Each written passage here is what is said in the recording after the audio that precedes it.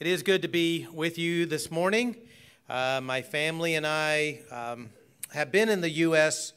for a few months now. We returned from the Philippines back in the month of June. And as you probably know, with the coronavirus around the whole world, it changed the way things run throughout the world.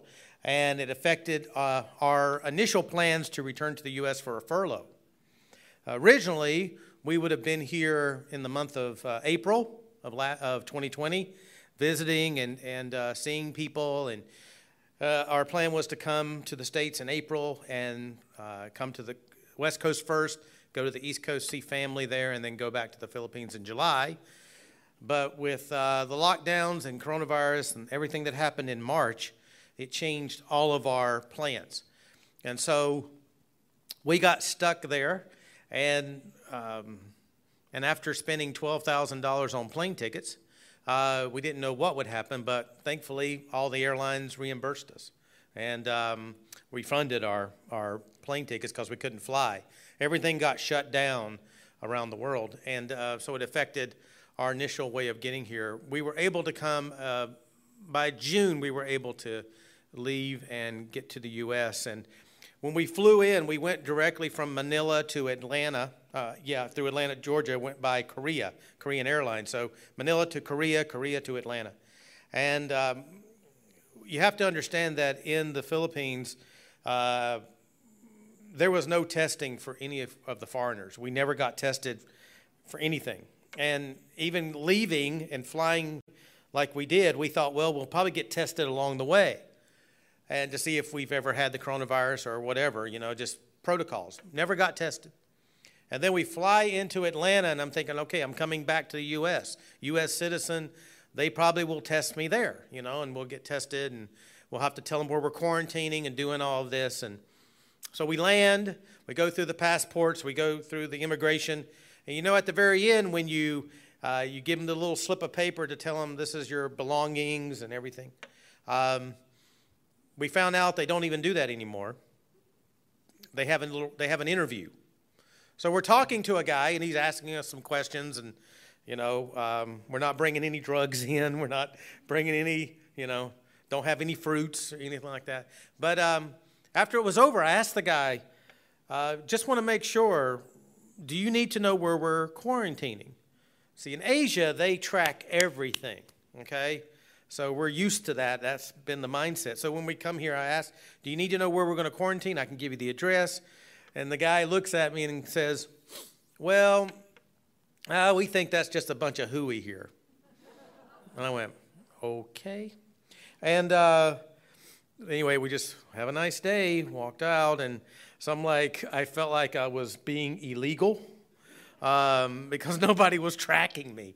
But the coronavirus did change the world, and we all have faced that in different ways. But just to give you a perspective as I get started from the Filipino perspective, we were teaching classes regularly. Everything was going along very smoothly. And then when the lockdown happened, everything shut down in terms of face-to-face classes. The Philippines has had one of the most severe lockdowns in all the world, if you could imagine that. When it first started, only one of us could leave the house only to get essential items. And when you left the house, you had to have a badge, and you had to go through military checkpoints to get where you needed to go. Usually Kim would go out and get groceries. Most of the time, her temperature was checked 5 to 6 times within a mile span. I mean, just every time you went from one building to another, your temperature was checked, sometimes checked twice. And the buildings are smaller, so I was in line for 2 hours to go into a grocery store, waiting outside, working, my way to the front of the entrance. And then the security guard comes and asks me, are you a senior citizen? And I said, no, but I think the white hair gives me away, So anyway, they asked that, and I went, no, and I found out that if I had been a senior citizen, and doesn't matter it would not have mattered if I waited in line for the 2 hours. They would have told me, get in your car, go home, you're not allowed in the store. I'm like, how am I going to eat? And anyway, they let me go in and get the groceries. That was the day I had to go out and get them. But if you were 21 years old and 60 years old, 60 and up, 21 and younger, you're not allowed to leave your house. And it has remained that way, except they've lessened the restrictions somewhat. I think it's now 15 and younger and 65 and older. You're not even allowed to leave your house. And if you're standing outside your house and nobody's around you and you're not wearing a mask, they could put you in jail. They're not that strict as now as they used to be, but it really affected the Philippine nation. And so right now they have a travel ban, over 30 countries. If you're a foreigner, you're not allowed into the country, and you can't even buy a ticket. And so it has affected the world, and everybody has had to deal with it. And so it was interesting how it shut all of our classes down, but we all went online like all of you have. We went online. Our church went online. Our classes went online, and so we're still progressing as best as possible.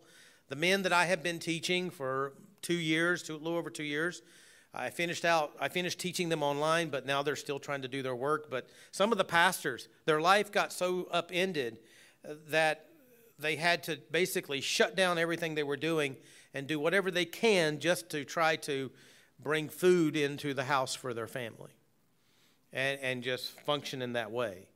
So even though we were able to kind of meet online and gather together, for practical purposes, many of the men were not able to do any of their assignments. So it really affected them. And so keep these men in your prayer. These men pastor churches, 80, 90 people. They got small churches, medium-sized churches. And here everybody's facing all of this, and they're trying to still shepherd and teach and preach. And so it is very difficult for them. And most of the time, they're struggling just to provide for themselves financially. And so, but do keep these men in your prayers. So we've been back since June. For those of you who don't know, my parents' health has diminished greatly over the last year. And I've had to come back to help them. In my eldest sister, we manage their health care, and so I've had to come back and be more attentive to that. So we're still here doing that on the East Coast. So keep my parents in your prayers. My stepmom has developed dementia, full dementia, and it's been growing, I guess, getting worse over the years, and it's gotten to an advanced stage.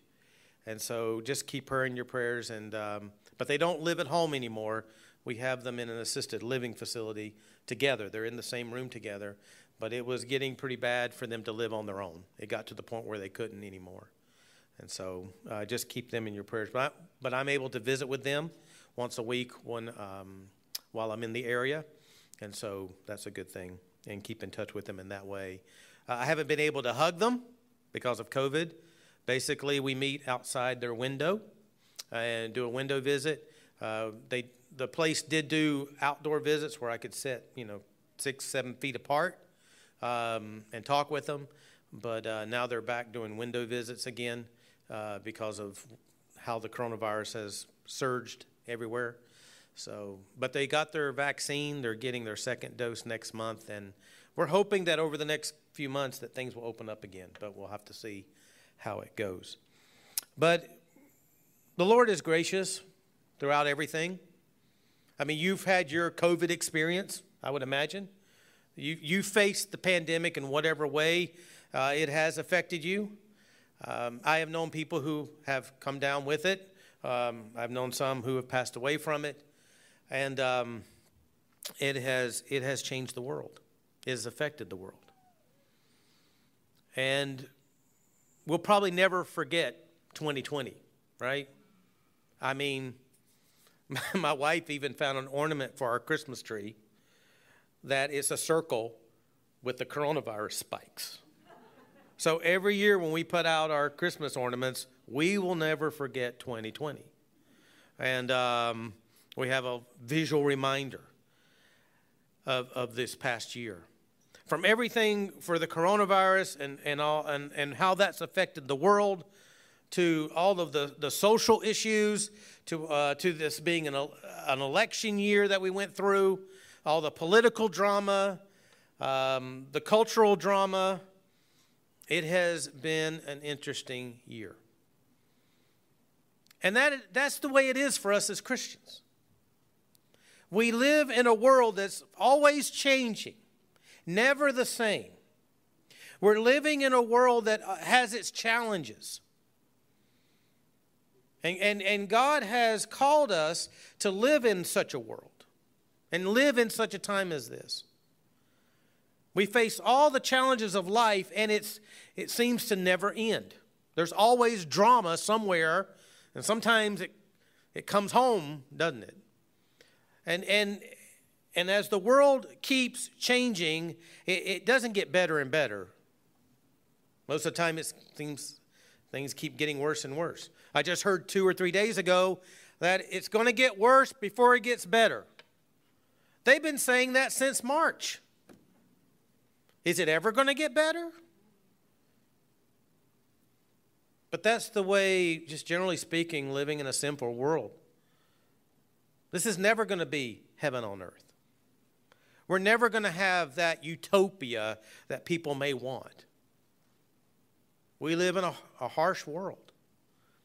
We live in a world that's filled with sin. And we can thank our Lord and give Him praise and give Him glory that He has saved us out of that. Even though we live in this world, this is not our eternal home. And it never will be. We look for a new heaven and a new earth. Peter tells us that this present heaven and heavens and earth, this present universe, is going to melt with fervent heat. That means it's going to evaporate. It's going to be gone. So no more Starbucks, okay? You know, you go to the door, you want to go in and get a Starbucks coffee, and you have to knock on the door and they're closed. But then you got 25 cars lined up, and you're wondering, do I get into that line? I'll just go home and make a fresh pot, you know. I'm not going to deal with that. Even though somebody gave you a gift card and you got $25 on it and you know you got free coffee, still can't get it, you know. This world has its challenges, and we face them. And we're not the only generation of Christians that has had to face challenges. The passage that we have for this morning is in the book of Colossians, chapter 1, verses 9 to 14. But we're going to look just at this passage. But the church that Paul is writing to, the church at Colossae, they had their challenges. They are Christians living in a world like ours that does not follow Christ. They're living in a world that is not designed to live a holy life and follow the Lord and live according to His will. It's not the world's system. It never has been and it never will be. And so the system that they were living under, the times in which they lived, was very similar to our own. Even though culture was different, you know, you didn't have internet back in those days, no Facebook back then. You know, Paul didn't go around doing selfies. But it's still the same kind of sinful world that has its challenges. For the church at Colossae, they were facing a battle. They were facing a battle. And Paul is going to address that in chapter 2 of the book. He's going to address it very specifically in chapter 2. But there is this heresy that's wanting to creep in to the church. And the heresy would change the teaching of the church. It would change the teaching that had been presented in the church. It would change the gospel as it has been presented. And it would give a different view of Christ and a different view of what it means to live the Christian life, if that heresy would be allowed to continue. Paul doesn't give it a name. He doesn't say it's this or that. He doesn't label it. But from what we can tell, this heresy that had creeped in, or it was wanting to creep in, it had a diminished view of who Jesus is. It had a diminished view of the work of Christ on the cross. And it was some kind of way in which they wanted you to have some level of what we call asceticism, which is you got to do certain things, legalistic standards, if you're going to truly have righteousness. Paul would talk about, they would say, well, you got, touch not, handle not. And so it was kind of an ascetic kind of way of living. And what they were doing, whatever it was really called, it was kind of like a Jewish-based religion mixed in with pagan philosophy, all merged together in some form or some fashion. And the end result would be that the true gospel message of Christ dying on a cross, rising again from the dead, saving you from your sins through repentance and faith, that clear teaching of the gospel was going to be diminished. It was going to be diluted or go away in some form, some fashion. It was going to hinder that, attack that. And when Paul found out about this, Paul's in Rome at the time. He's nowhere near Colossae. When Paul finds out, he writes a letter. Now, you and I would do it differently. We would tweet. But there's too many words in here to tweet. You'd run out of tweets. Or we would get on our laptops and say, I'll deal with this problem. And we'd start typing an email. Didn't have that technology back then, but what Paul could do was write a letter. This was something that was very important that he had to communicate. And the entire epistle, and we're just going to look at one portion of it, but the entire epistle is to help the Colossian believers go back and look again and be reminded of the clear teaching of who Jesus is and what the gospel is, because you can't separate them. One's connected to the other. It's as though Paul is saying, I want them to understand very clearly, this is who Christ is. This is the Christ that was preached to you. This is the Christ that was made known to you. This is the gospel that he presented to you and that the apostles and we as Christian preachers are making sure you understand. And he writes this letter to remind them of those truths and to tell them, if you're truly going to live the Christian life, you can't follow the heresy that's invading you. You got to follow the truth.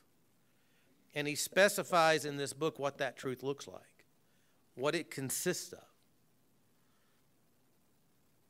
That's what this book's about. It's very similar to the epistle of Ephesians. But we're not going to look at the entire epistle. We're just going to look at verses 9 to 14 because this is an interesting part of it. It's near the beginning of the epistle. It's not the heart of the epistle, but it is very crucial. What he says here really sets the stage of what he's going to say when he gets to the point where he addresses the heresy head on in chapter 2. Let me read these verses to you as we get started. But even though we're inside, I don't have a PowerPoint for you. I was thinking that we would be outside, so I was asking Mike, what happens if somebody wants to say an amen? Well, I think outside you beep your car horn, right? So either it's a sermon or it's a political rally. I don't know. But anyway, I thought that would be interesting. That would actually be a new experience for me. I preached in all kinds of situations. Most of my preaching now is on YouTube. I go to, we have a room in our house where we're staying with my wife's parents. And every week I preach. I'm the Friday night preacher for Lifefield, for our church in the Philippines. They have a nightly broadcast. So each of the pastors is given a night. except for Thursday night. Thursday night's for my wife. She teaches the women of the church. So, but they broadcast it on Thursday night.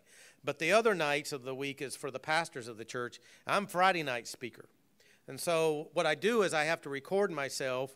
I video a sermon, so I'm talking into my phone. That's about it. It's interesting. After I preach, nobody says anything. I get no praise, but I get no complaints. I love it. Then I preach to my phone. Then it's over. Then I have to get it edited, and then I post it on my YouTube channel. When I post it on my YouTube channel, I disable the comment feature so that nobody can post bad comments. I don't like hearing bad comments. So anyway, I do that, and then I send the link to them out in the Philippines to the church, and then they show it on Friday night. And if I preach on a Sunday, it's the same kind of procedure. So that's new to me. I haven't, but I thought preaching outside would be a new thing, but they brought me inside, but that's okay. But we're going to look at Colossians chapter 1, verse 9 to 14. And this is a very, very interesting passage. And let me read it to you as we get started. Paul writes these words, and so, he's building off of what he had already said, and so from the day we heard, we have not ceased to pray for you, asking that you may be filled with the knowledge of God's will, in all spiritual wisdom and understanding, so as to walk in a manner worthy of the Lord, fully pleasing to him, bearing fruit in every good work and increasing in the knowledge of God, being strengthened with all power according to his glorious might, for all endurance and patience with joy, giving thanks to the Father, who has qualified you to share in the inheritance of the saints in light. He has delivered us from the domain of darkness and transferred us to the kingdom of his beloved Son, in whom we have redemption, the forgiveness of sins. This passage, starting in verse 9, is kind of typical of Paul's way of writing a letter. Normally the way it would work is when Paul wrote a letter, remember when Paul wrote the letter, no chapter numbers, no verse numbers. So he had this kind of a structure. He always give an opening greeting, who's writing it, who is it to, and grace to you and peace, right? So the little greeting is there. And again, that was kind of the typical way letters were written back then, just any kind of letter. But then what he would normally do is he would begin after the greeting, he would transition to the opening part of the body of the letter, and he would give a thanks to God. He'd always have what we call a Thanksgiving section. And then some of the time, he would go from that to a prayer. And then after the prayer, then he would get into the meat of the book. I call it the meat of the book. This is what he's ready to roll at that point. So the Thanksgiving section and the prayer section was always preparatory. What he would say in those sections, he wanted to get everybody in a certain frame of mind because of what was going to come next. Well, what we have in these verses is the prayer part, the prayer section. So it's critical to that preparation that he wants to put them in a certain understanding or a certain mindset. He wants their frame or mind to think a certain way. He wants to put them in a certain frame of mind so that he can get to the rest of the book, starting in verse 15, moving forward. We're going to focus on the prayer. Now, this passage, the purpose of this passage is not to teach you to pray. Okay? Even though it's good to pray, and the Bible teaches us to pray, that's not what this is about. What this is about, it's not to teach you to pray, but to focus on what the content of Paul's prayer is. Paul wants them to understand something. Paul wants them to think a certain way.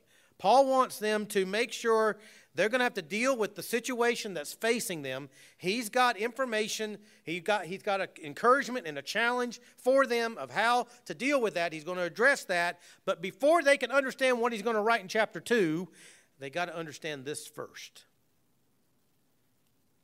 And he wants to also share his heart.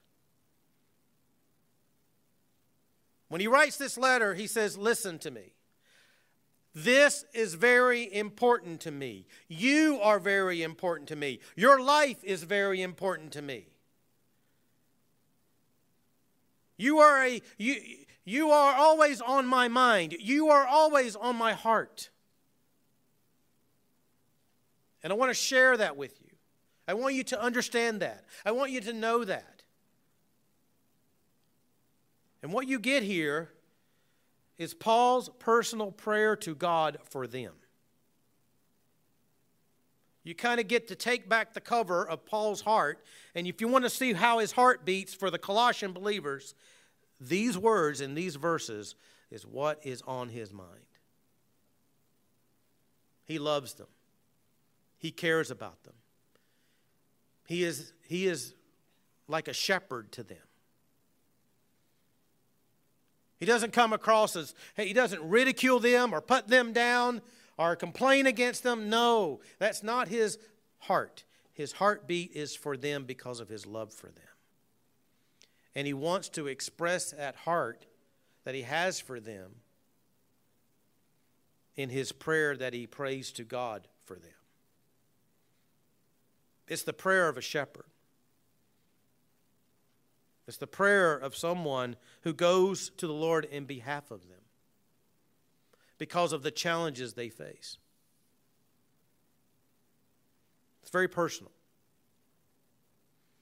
Paul was in Rome. He was in a house arrest, meaning he had privileges. He could walk around and visit with people. He was chained to a Roman guard 24 hours a day. You may say poor Paul, but in reality, it's the poor Roman guard. He got to hear the gospel for 6 hours. They did 6-hour shifts. Imagine if you were this pagan Roman guard and you got to go, oh, I got to be attached, I got to be chained up to that guy? Oh my goodness. He keeps talking about Jesus all the time. Talking about this gospel. You know, you're a pagan dude, you know. You don't think about that kind of stuff. And you have to be, that's your responsibility, you know. That's why Paul would say in the book of Philippians, some from the Praetorian Guard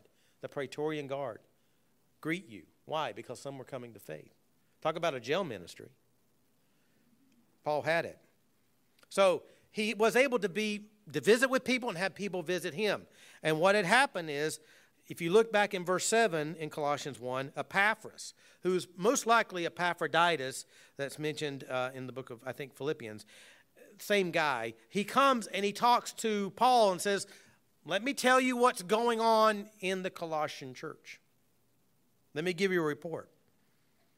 We learn from Epaphras, our beloved fellow servant, he is a faithful minister. He's made known to us your love in the Spirit. Even though Epaphras most likely communicated the challenges and the issues that Paul needs to address, he says, you have genuine love in the Spirit for each other, to God. And so, from the day we heard that, from the day we heard of the love that's in your heart for each other and for the Lord, we have not ceased to pray for you.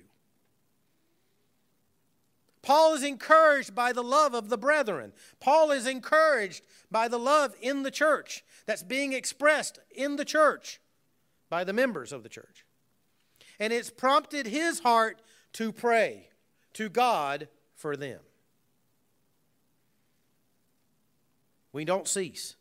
We don't stop. It's not like, you know, oh, I'll pray for you. But then you forget. The Colossian church, as all the churches that Paul was a part of, they were on his heart. I mean, I can relate to that because even though we've been in the U.S. since June, there's not a day that goes by that we don't think about the people in the Philippines that is our church there.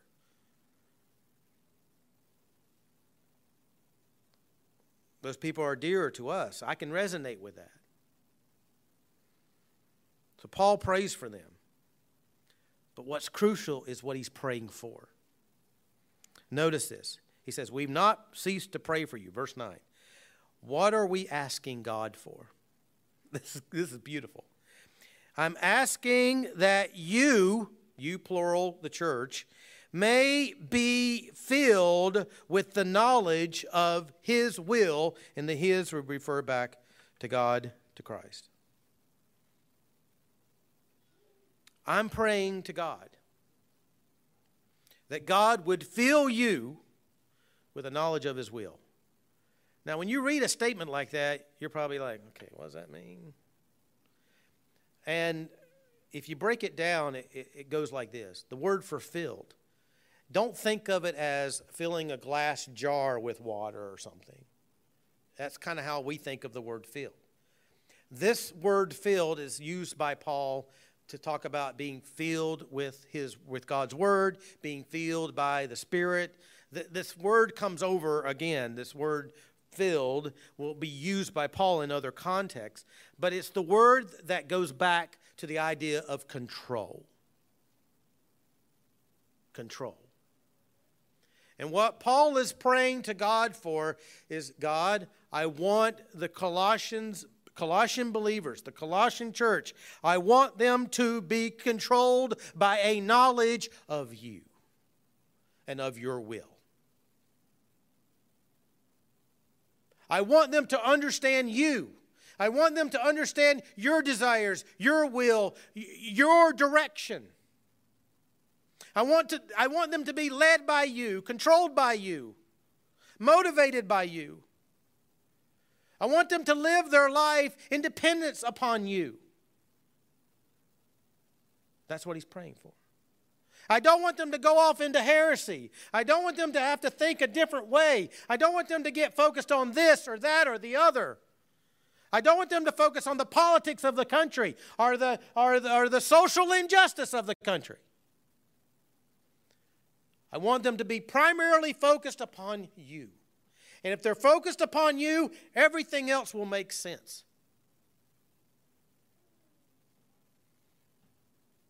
And it's a knowledge of God's will, not man's will.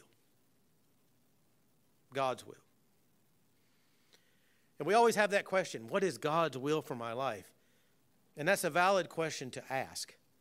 But Paul's point is that if you're filled or controlled by the knowledge of God's will, it will be in all spiritual wisdom and understanding. And the point Paul's making by adding that phrase, spiritual wisdom and understanding, it's knowledge of who God is and who Christ is and what God and Christ want for your life through the power of the Holy Spirit as demonstrated or as revealed by His Word. That's the idea of spiritual wisdom and understanding. It's connected to what He has revealed about Himself. How do we know our God? How do we learn about Him? How do we understand Him? Through His Word that He's revealed. It's always been that way. And it will remain that way. Holy Spirit helps us understand His revealed Word. And Paul wants them to know that. Paul wants them to live their life directed and led by God, not going here or there or tossed to and fro.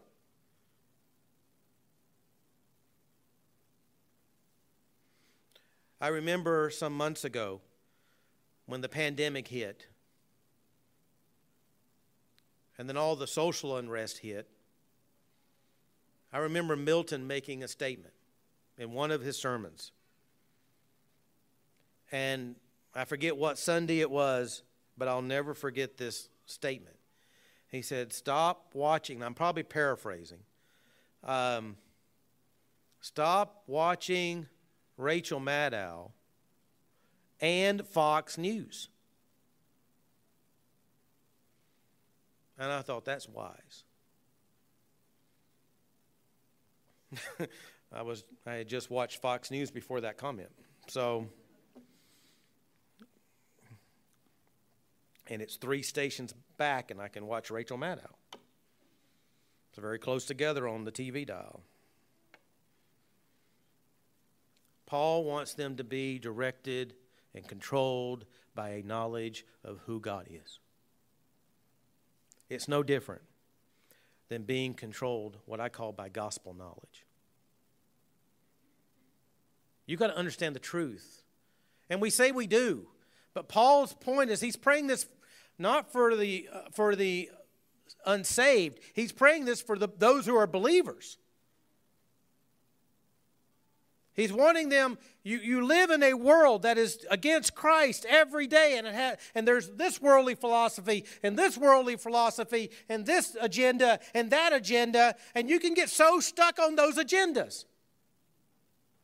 And your life gets so captivated by those agendas. And it shouldn't. If we understand God and understand His will, you know what? Politics is going to make sense to us. And how we relate to each other is going to make sense to us.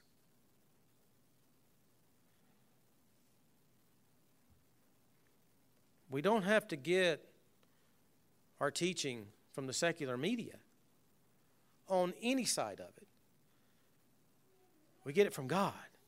And that's what we're controlled by. And we're controlled by a knowledge of His will and all spiritual wisdom and understanding. Why? What will it produce? So as to walk in a manner worthy of the Lord.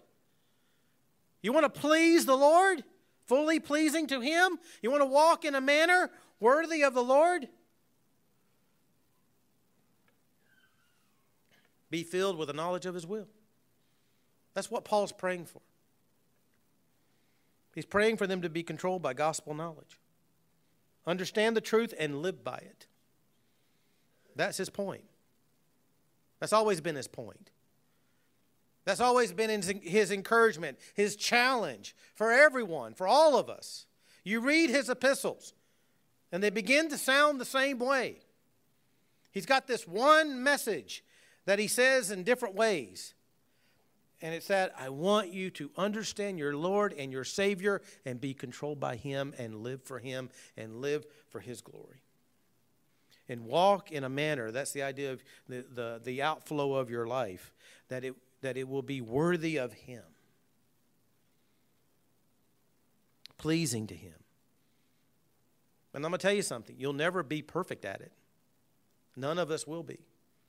Humility acknowledges that we'll never be perfect. One guy said one time, I've always been perfect. One time I thought I wasn't, when in reality I was. And this is a joke. Joke long, that's how we say it in the Philippines. But no, we're never going to be perfect. We're never going to arrive. But that's what Paul would talk about in the book of Philippians. You're always striving, never to arrive in this life. But that should be the direction. That should be your heart. Judge everything by Scripture. It doesn't matter what the news media says and what the pundits say and how they interpret it. On either side. It doesn't matter what MSNBC, CNN, or Fox News, for that matter, say and how they interpret it.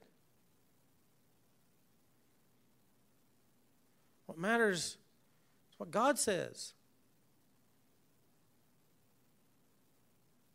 And we should think biblically, think scripturally. This is what Paul's praying for. This is what the Apostle Paul is praying for the Colossian church. If they don't do this, that heresy will take over. That was the fear. That this heresy that diminishes who Christ is, that diminishes the gospel, that it would take over. And the Colossian church would no longer be a church. But maybe it would turn into a bar or a social club. And Paul did not want that to happen. But Paul keeps going, and this is where it gets very interesting. And I'll go through this. This will make sense once we go through it. What he does is he's kind of asking the question, and you may have this question. Okay, Paul, you're praying that God will do that, will enlighten them, so that they will be fully controlled by your will, that they will be led by you, and they'll realize that. How would that look in their life if they follow that? What would their life look like if they actually do that? If they actually are controlled by a knowledge of God's will? How does that look? How does that practically manifest itself? And that's the rest of the prayer. He says here, if this is going to manifest, here's how it would look. You're going to bear fruit, bearing fruit in every good work and increasing in the knowledge of God. In other words, he says there would be a display of spiritual growth in Christ. Right? We talk about spiritual growth. That's what Paul's saying here. He uses this analogy, this picture of bearing fruit. You know, I've been up north, but I've never really been to like these vineyards, you know, where the grapes are growing. I mean, I've seen trees that have oranges or whatever. I mean, you've seen fruit on a tree, but I've never seen like grapes and vines. Just never walked through those. Seen them on TV. But the analogy is pretty simple to understand. Bearing fruit. And Jesus would talk about this in John 15. You abide in the vine, and it bears fruit. Jesus would say, good tree bears good fruit, bad tree, bad fruit. So the analogy of fruit bearing is pretty common in Scripture. Everyone understands it. Everyone gets it. And Paul is saying, if you're controlled by a knowledge of God's will, you will bear fruit in every good work. And you will increase in your understanding, your knowledge of who God is. One affects the other. They're all connected. The level of your growth, the magnitude of your growth is a reflection of the depthness of your understanding of who God is and what He's all about. And so it's a reflection of the depthness of your understanding of Scripture. That's the way it's always been. Why do you think we as Christians, we promote having Bible study? It's because when you study the Scriptures, it takes you deeper so that you can bear more fruit. You remember the parable of the sower? There was only one soil that produced a crop, and it was the fourth soil. And Jesus said it 30-fold, 60-fold, 100-fold. And when I was first studying the Bible, I thought that meant 30%, 60%, 100%. I'm like, you mean there's different levels of percentages? That's the way I don't know. That has nothing to do with it. 30-fold is a bumper crop. Okay? It's like, wow. So the point of that is that there are different levels of growth. That's obvious. But the point is there's growth. That's what Jesus is trying to say there. And Paul's just piggybacking on that and saying, listen, if you are controlled by a knowledge of God's will, that means you're in the Word. That means you're studying. That means you're understanding Scripture and that you're controlled by what you learn from Scripture. It affects you on a daily life, and so you're going to manifest spiritual growth that comes with increased knowledge of God and what that knowledge produces. Fruit. There will be spiritual growth. It will happen. Does that mean we shouldn't have discipleship? Oh no, we got to have discipleship. You want to know how God helps you to understand Scripture? You don't just go into your closet, okay? It doesn't just happen like this. Go into your closet and just study on your own. You can do that and you can learn. But God has other means to do it as well.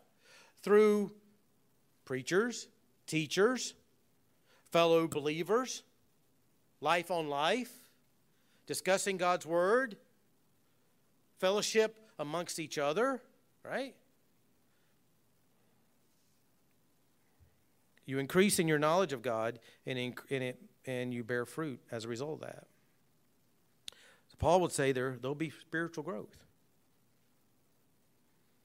Second item that he says, the second way it will be manifested. Look at verse 11. Being strengthened with all power, according to his glorious might, for all endurance and patience with joy. Oh, this is beautiful. This is interesting. Now, look at this. You see the word strengthened with all power. Now, that's a common phrase that Paul will use throughout Scripture, but sometimes it's difficult for us to put an understanding on that. So the idea of strengthened with all power, see that in contrast to your abilities. You see, we like to think we got it all together. I'm good. It's all good. There's no problem here, you know. How you doing? I'm doing fine. You sure? Yeah, I'm sure. Got any problem? No, I'm good. It's all good. And that's how somebody asks us about, oh, I'm good. Now, they got problems. I'm all good. We're usually able to spot problems in everybody else, right? Not ourselves. We like to pump ourselves up, promote ourselves. That's just normal human nature.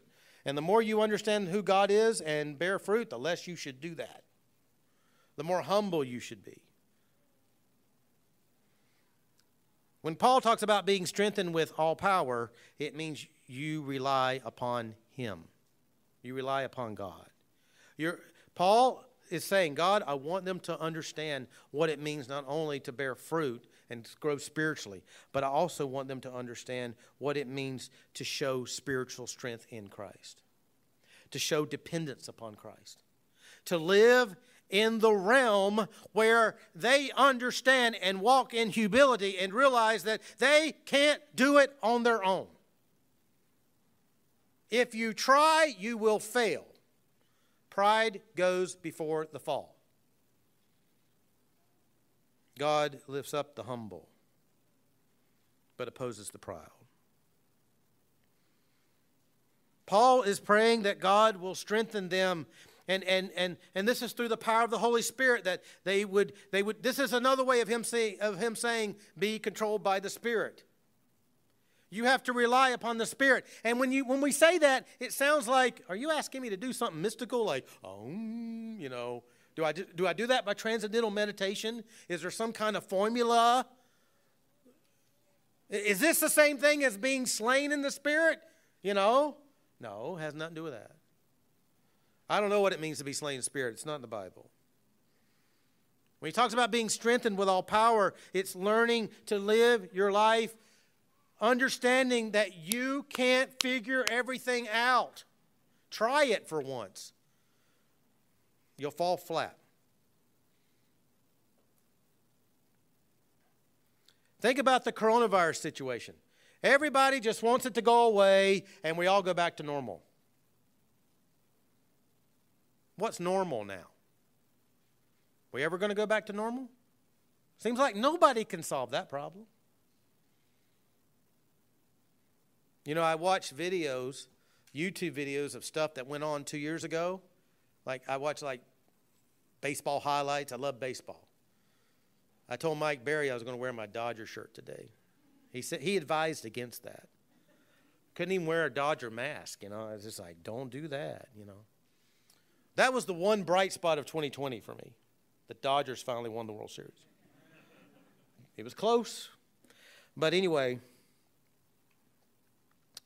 you know, we face all these challenges, and we face everything going on. And I don't think the world has an understanding of what normal is. But like I said, I'd watch these baseball highlights of all the stadiums filled with people, and I'm freaking out. You're not socially distancing. Where's the mask? And I'm thinking, oh, it's pre-COVID, you know. We've been doing this for so long, that seems weird. That doesn't even seem normal anymore. I bet you, when this is all over, whatever this looks like, the plexiglass will still be up at Walmart. And the signs will still be there. Wear your mask. Socially distance. Something like that. You have to live your life trusting in God, being strengthened with all of His power, according to His glorious might. Here is the God who created the world. Here is the God who sustains the world. Here's the God who is going to end it on His terms. Read the book of Revelation. He has all the might necessary, and He had the ability to die on a cross and rise again for you and save you from your sin.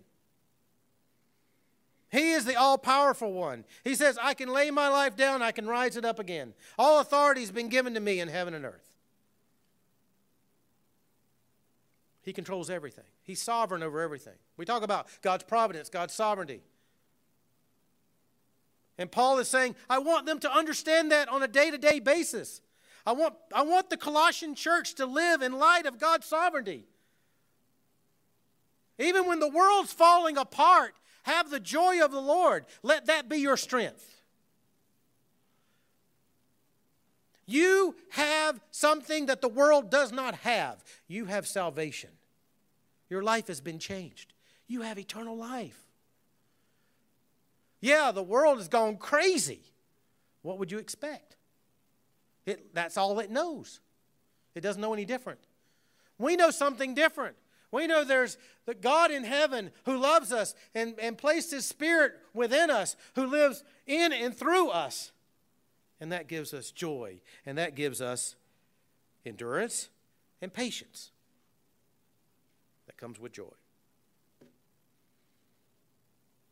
I want them to rely upon the power of God. I want them to display, there will be a display of spiritual strength. Not only spiritual growth, but spiritual strength. Remember, Jesus told the apostles, they're going to call you into the synagogues for you to give an account of what you believe, right? They're going to put you on trial. And at that moment, you may not know what to say, but the Holy Spirit will give you the words that you need to say. That's called living by faith. If one of the things the coronavirus and everything gone on in the world in 2020 has taught us, it's taught us this. It's God reminding us that we better walk and live by faith. Because we don't know if tomorrow we're not even going to be allowed into Walmart to buy groceries. And Amazon may shut down. Don't think it will, but it could. Could you live your life without being able to order something on Amazon? How would we survive? You know, there used to be a day when we didn't have cell phones. My kids don't know what that's like. So there will be spiritual growth and there will be spiritual strength. Finally, I call it there will be a spiritual understanding in Christ. This kind of wraps it up. Look at verse 12 to 14. Giving thanks to the Father. So again, Paul's connecting all these elements together, these ways in which being controlled by gospel knowledge will manifest itself. Giving thanks to the Father, who has qualified you to share in the inheritance of the saints in light. He has delivered us from the domain of darkness, transferred us to the kingdom of His beloved Son, in whom we have redemption, the forgiveness of sins. Now, this is another beautiful statement, but I've got to give you break it down for you in a certain way so you can understand it. Think about your life before you were a Christian. Okay? Before you repented and had faith in Christ for salvation. Think about it. You were living you may not have felt it, you may not have thought about it, you may not have realized it, but you were living in the domain of darkness at that time. Okay? Didn't feel like darkness. No, probably didn't. But you were in it. That was your world. That was where you would have gone. That was going to be the end result for you. Domain of darkness.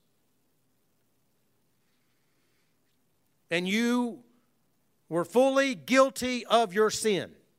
And that's why you lived in the domain of darkness. And at the end of your life, you would go into an eternal hell where there's weeping, gnashing of teeth. And you would not have any inheritance. And as Paul would tell the Corinthians, we were all men most miserable. If you think about your life before salvation, you were a wretch, deserving of His wrath, deserving of everything that He could give you, not in a good way, because of your sin. And you rightfully deserved it. All of us rightfully deserve it. We are sinners. We cannot save ourselves. We have no ability to do so. You can't make your life good enough to qualify for heaven. You know, people will come to Jesus on the last day and they'll say, Lord, Lord, we did this in your name. We did this in your name. We did this in your name. And the implication is, does not that qualify us for heaven? And he says, I'm going to look at them and say, nope. You're workers of lawlessness. I never knew you. That's going to be a shock to the system. But Lord, I got my Starbucks card. Aren't I good? No. What about a Walmart gift card? Does that qualify? No. No. You're still in the domain of darkness. You're still dead in your sins.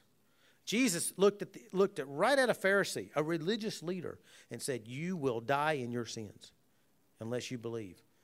You know what? That's not politically correct. That's divisive language. That's stirring up a hornet's nest that's bigger than the murder hornet, whatever they call it. You heard about that? These big old hornets come from Japan, I think, and have migrated over.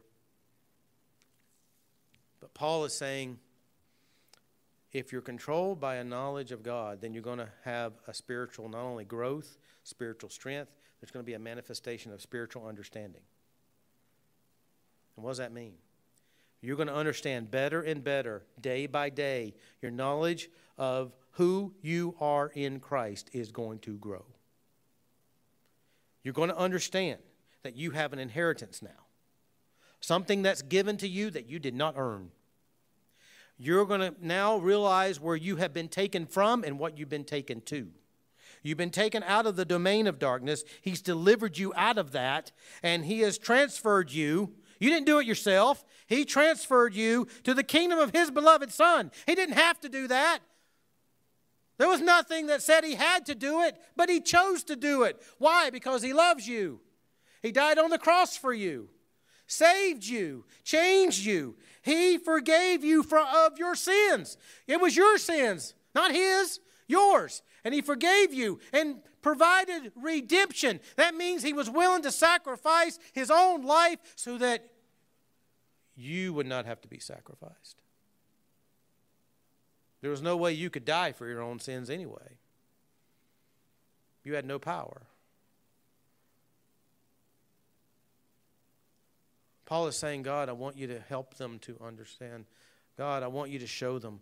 God, I want you to teach them. Help them to realize what it means to really be a Christian, because this heresy that's coming down the road won't teach them that. It will confuse them. I want them to be reminded of the cross. I want them to be reminded of your victory on the cross. I want them to be reminded of how you conquered sin, death, hell, and the grave. And how one day they will receive, even though it's theirs now, they're going to fully experience the inheritance that you have given to them. And if they can understand this now, it will help them live in this sinful world today. You can only be controlled by gospel knowledge if you understand that gospel knowledge. You do not have to live in this world moping around and depressed and all down in the dumps because the world is on its way to hell. You don't have to be depressed. You don't have to get down in the dumps. Life is hard. Life is difficult. This world is on its way to a mess. It's already a mess. And no amount of government, I don't care what stripe it is going to clean it up. And that's just reality. And God has left us here not to try to worry about cleaning up society. He's left us here to be an example and a shining light of what it means to live in the joy of the Lord. Not to be depressed about what's going on. It doesn't mean we don't understand what's going on and we don't realize what's going on. We should be most knowledgeable about those things.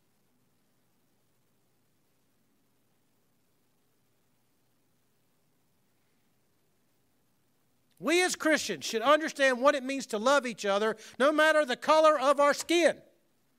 We should know that better than anybody else. Doesn't matter what you look like or where you come from in this world. What motivates you to love each other?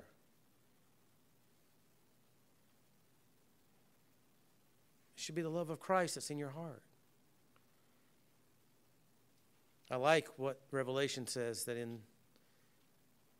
know what the future is going to be like? There's people from every tribe, every tongue, every language, right? Heaven's going to be filled multiculturally.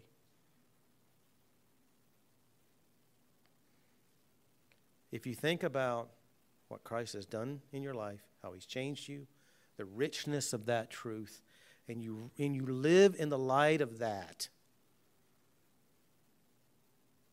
you can be an example and a shining light and be a testimony of God's grace in a world that changes every day, that has one drama to the next, and that's usually bad stuff, no matter what it is. Hey, today it's the coronavirus. Next year it's going to be something else. You think when the coronavirus is over, we're all going to have utopia? Don't think so. There's going to be something coming down the road. It's just the way life is. But you don't have to get depressed by that. Say, God, you know what? You've given me the opportunity, and Paul will say that in Colossians 3, make the most of the opportunities. You've given me the opportunity to live in this world, even though it's on its way to hell, to be a shining light to it. So live through me, even though I'm imperfect. Do your work in and through me, even though I'll never arrive. If there's any way in which I can show the joy of the Lord to these people, to the world, to my neighbors, to my workmates, people who don't know you. Think about all the deaths of coronavirus, right? Over 400,000. Ask yourself this: how many of those people knew the Lord? Because when death comes, no matter when it comes and how it comes, it's final, right? Larry King died yesterday. Did he know the Lord? I know he heard the truth. But did he know the Lord?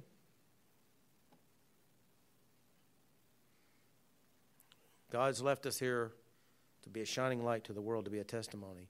And the only way we can be that testimony is be controlled by a knowledge of his will. Be controlled by the understanding of what he has done in our life, how he's changed us, and how he lives through us. Imperfect people that we are. And that's where we experience the joy of the Lord. And that's where we experience his strength. And that's how we grow. So be controlled by a knowledge of his will. Make that a priority. I don't know, it could be the same thing as drinking the fumes of downtown Gospel City. I think that was a statement by Milton one time when I first got here years ago. And I'm like, I was like looking at Kim going, what is he smoking? You know, I was like, never heard that before. Like, they didn't teach me that one in seminary, you know. But, you know, it is what it is. But we have the joy of the Lord. We can show that. We can live in the light of that and face the challenges that we have to face, like the Colossian church had to face its challenges. There always will be those challenges and that are surrounding us. And we do it as believers. We follow what Scripture says. Live in light of what Scripture says. And never let that go. Let's pray. Dear Lord, we do give you thanks again for today and for this word that you've given us from Colossians. Lord, we are thankful that these words from the Apostle Paul are Scripture to us and help remind us of what you have done in our life and how you want us to live. That it's all being led by you, filled with your knowledge, filled with an understanding of who you are and what you say in your revealed word, and how these precious truths that we acknowledge them, we need to live by them, and especially with the challenges we face today. Sometimes that's difficult. We get so focused on the challenges, on what's going on in the world, that we lose sight of the gospel of the clear teaching that we are to be directed by. Let us make gospel decisions in life that reflect who you are, that reflect your will, your desire, your frame of mind, your direction for our life. And we give you thanks in Jesus' name. Amen.